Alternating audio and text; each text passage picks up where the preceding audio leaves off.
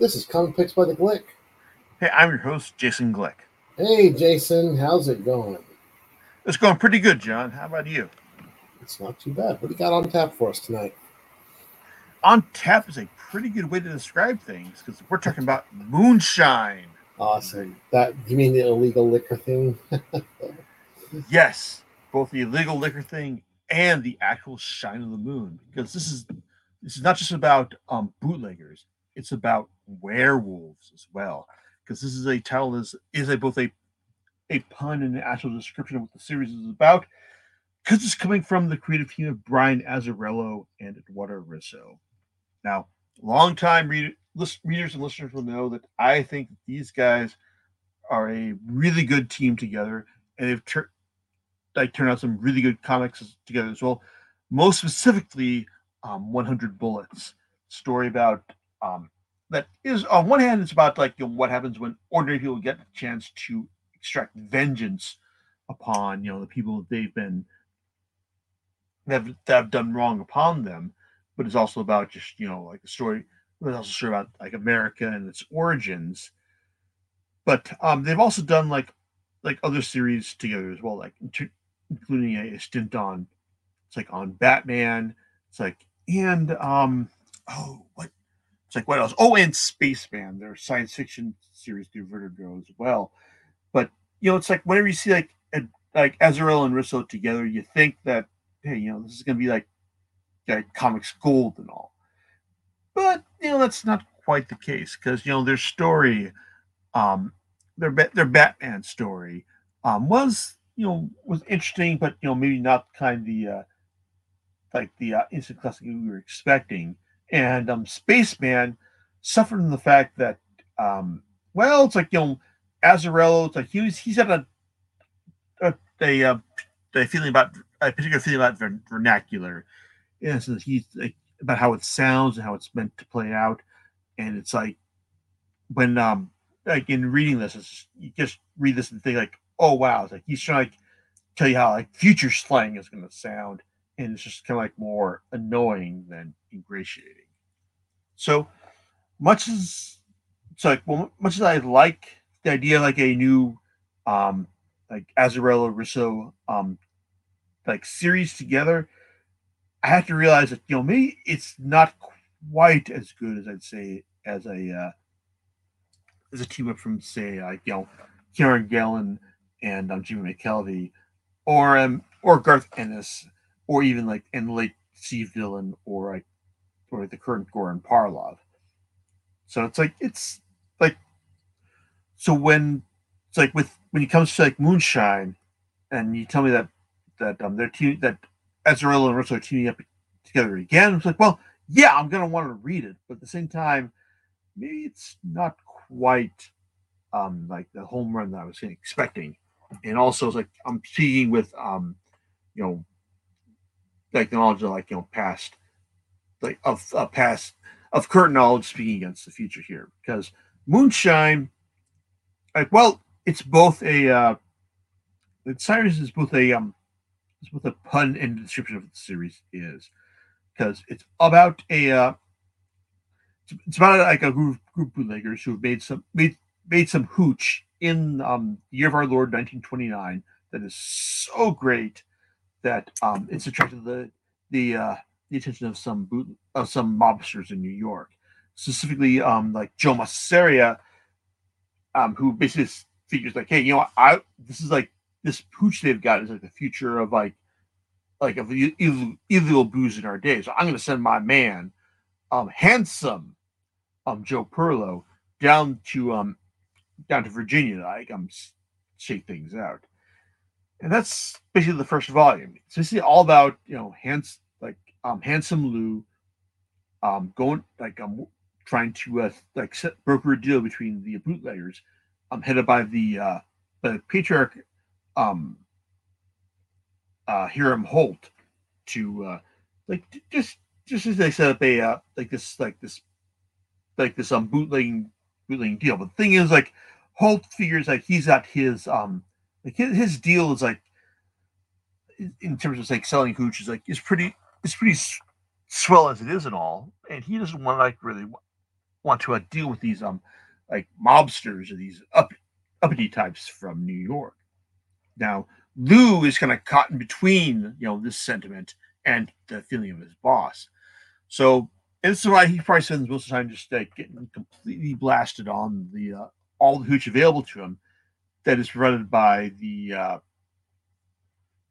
it's like the the whole kids, some of whom actually want to make a strike a deal with him with Massaceria via Perlo, and also others who just like want to just stake out their own claim to this bootlegging business.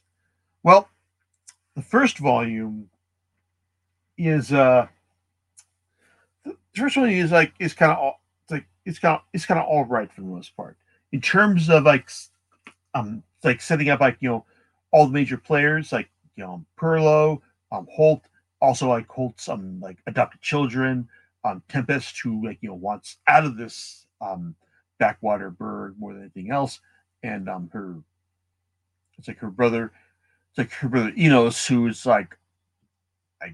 it's like enthralled to Holt in his in his demands, but also the fact that it's like Perlo is just just at the it's just dealing with also these demands like what his boss wants, what the people he's trying to negotiate want, and also the the African Americans who one of whom he falls in love with, Delia, what she wants as well.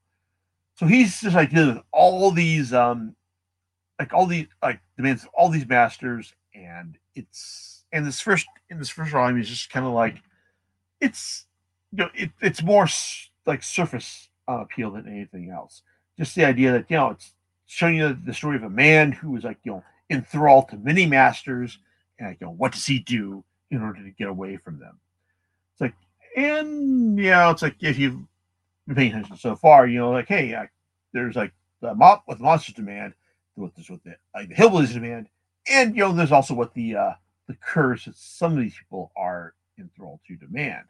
Because moonshine, we're not talking about the booze, we're talking about werewolves as well. So it's because this is all about werewolves, and booze, and all the bad things that come when when people get in between them. And as far as the series goes, it's not bad really.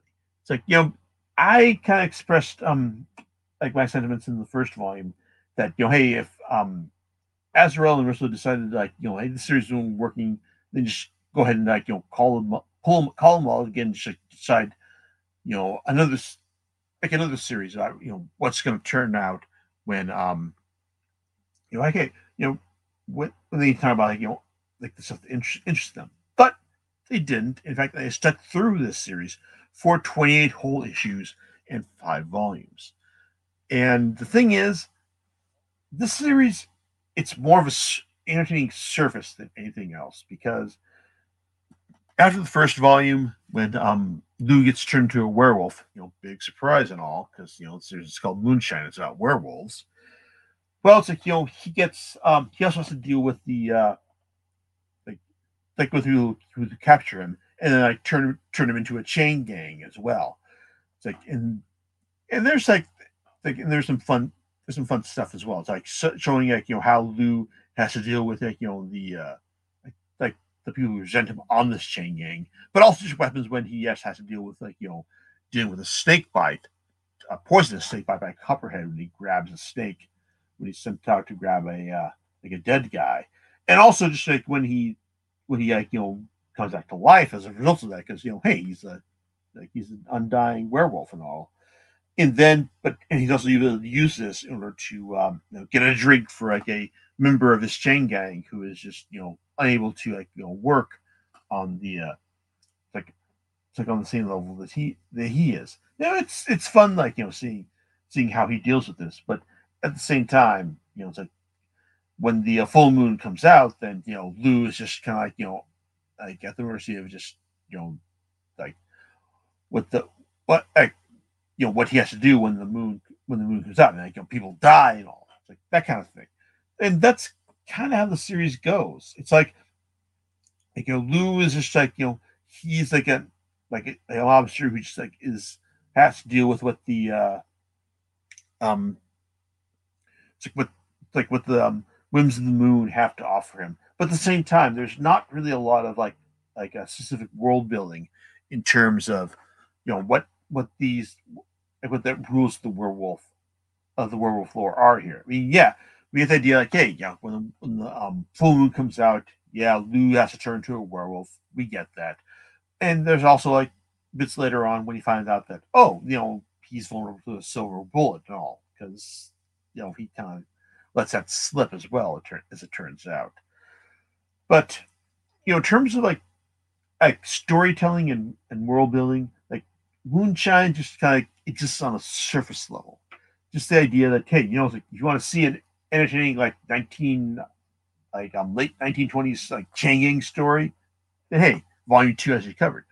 When if you want to see like how this like era like interacts with the like with voodoo, like with voodoo and African American like a magic stuff, then hey, Volume Three, Rue de Jura, has you covered as well. In fact, Rue de Jura also has probably the best example of the surface appeal of this series. This is when like Lou like when he's made it to like New Orleans, like and he's able to like hook up with his girl Delia, like but he also has to like get some money as well, and we see like a couple pages like of him just like getting working over some gamblers in the back alleys, but also then like earning enough money to it's like to like make him presentable in the like in the high roller gamblers of the area as well. Like it's not presented in a it's like in a logical way, but it's presented in a very generally stylistic way, as we're told that like Lou just has to make like these gamblers like enjoy losing their money, and it's a sequence where you get what's going on.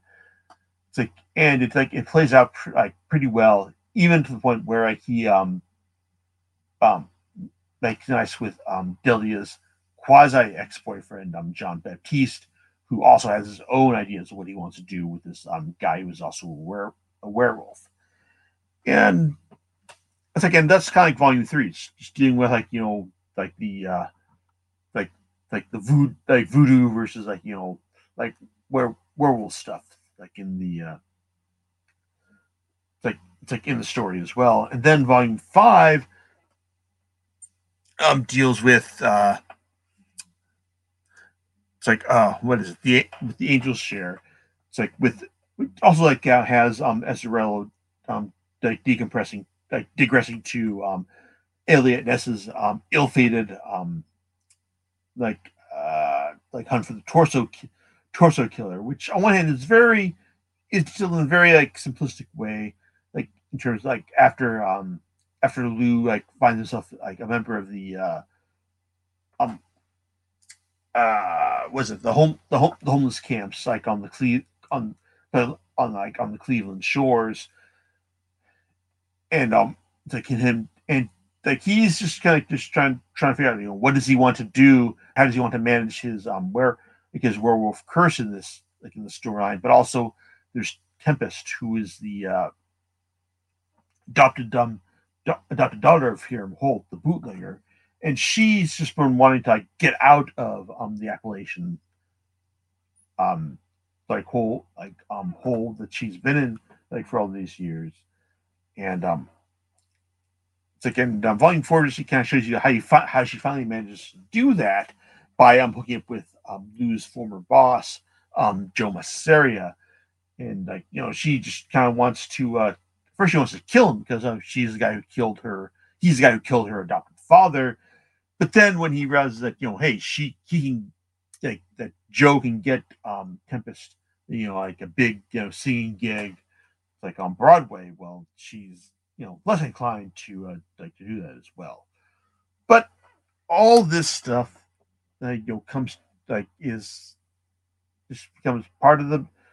It's like part of the main part of the story, part of the part of the plot when we get to the final volume, the Well, because the Angel Share basically, if you're not familiar with like the story of like Elliot Ness and his hunt for the Torso Killer, I recommend Bendis and Mark Andreyko's graphic novel Torso, because that's a much more engrossing, it's like a compelling take on the hunt for the Torso Killer, even though this story involves involves actual werewolves and a guy named No Balls Tony, because he's got no balls. But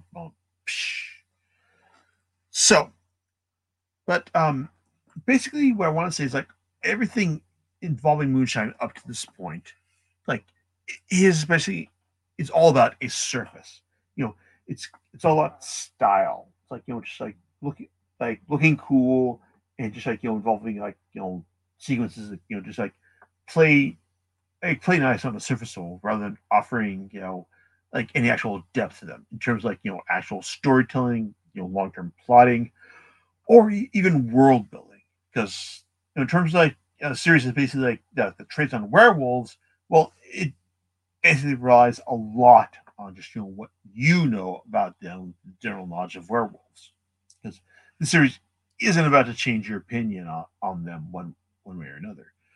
Especially with volume 5, the final volume, the Well, which in terms like five like final volume stuff. Well, on one hand, it involves like Tempest, just like wanting to protect her, what she's got together with Lou, like even as like her own family comes back to New York to settle the score after they think that their patriarch Joe, or sorry, Huram is still alive. And it turns out he is. How do they know that? That's because handsome Lou told them that he was. And Lou, as he is, he's haunted by ghosts. He's haunted by the ghost of his dead little sister. He's haunted by the ghost of Tempest's brother Enos, who was also a werewolf. He's haunted by the death of his former associate Fat Tony.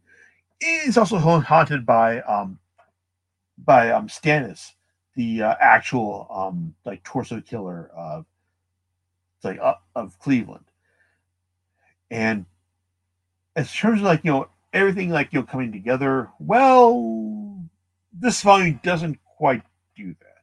It's like on one hand, it does involve Lou, like setting things up so that the so the hillbillies, like including Tempest's Dr. Brother Fry, like has a reason to come back and get and save his sister, like and his dad as well, but also with Lou trying to make things right with his old boss Joe as well, even though at this point like you think that everything he's done at this point would just like kind of send him like a bit upriver, but it hasn't, and so he's like trying to make things right, and even as like we get like like long like invested stories like Delia coming back to like maybe even help like Joe settle things, it doesn't quite work out that way. It's like this is a series that's basically all about actually it's series it's all about the surface elements. It's all about like what's going on the top of things. Like volume 1 is about like bootleggers and werewolves. Volume 2 was about like the prison chain gang story. Volume 3 is about the like the approach of voodoo into this story. It's like volume 4 is about like Elliot Ness and like the how his like legendary torso hunter, the torso killer, works in the story. And this one, sure, it's all about like Lou coming back to New York and trying to like make things work out between him and his old like mob buddies. But in the end, it's really just like, hey, it's mobsters versus werewolves versus mobsters versus like guilt and recrimination. And is it good? I don't know. It's I think the series is basically more one for the converted for the anything else. It's like if you liked Azzarello and Risso's storytelling like over the years, then yeah, I think you gotta appreciate what they've got on display here. But if you're not if you're not familiar with it, if you're not on board with what they've done with like say Wonder Bullet specifically and its exquisite stylistic excess of the series that series displayed, then you're probably not gonna be all that impressed with what they've got here. It's Moonshine isn't a bad series, but it's definitely one for the converted. It's like if you're not on board with Azrael Universal's style, like prior to this series, and you're probably just gonna look at this and go, "Man, this is kind of like all right," or just mediocre, for lack of a better term. I don't know, John. Yeah. What do you think about all this? I mean, interesting concept, but I don't know. I'll go with your recommendation on this. Yeah, that you said the converted. Well, maybe not for me per se. So. This is fair. Yep, absolutely. So, you know what you're going to be talking about next time?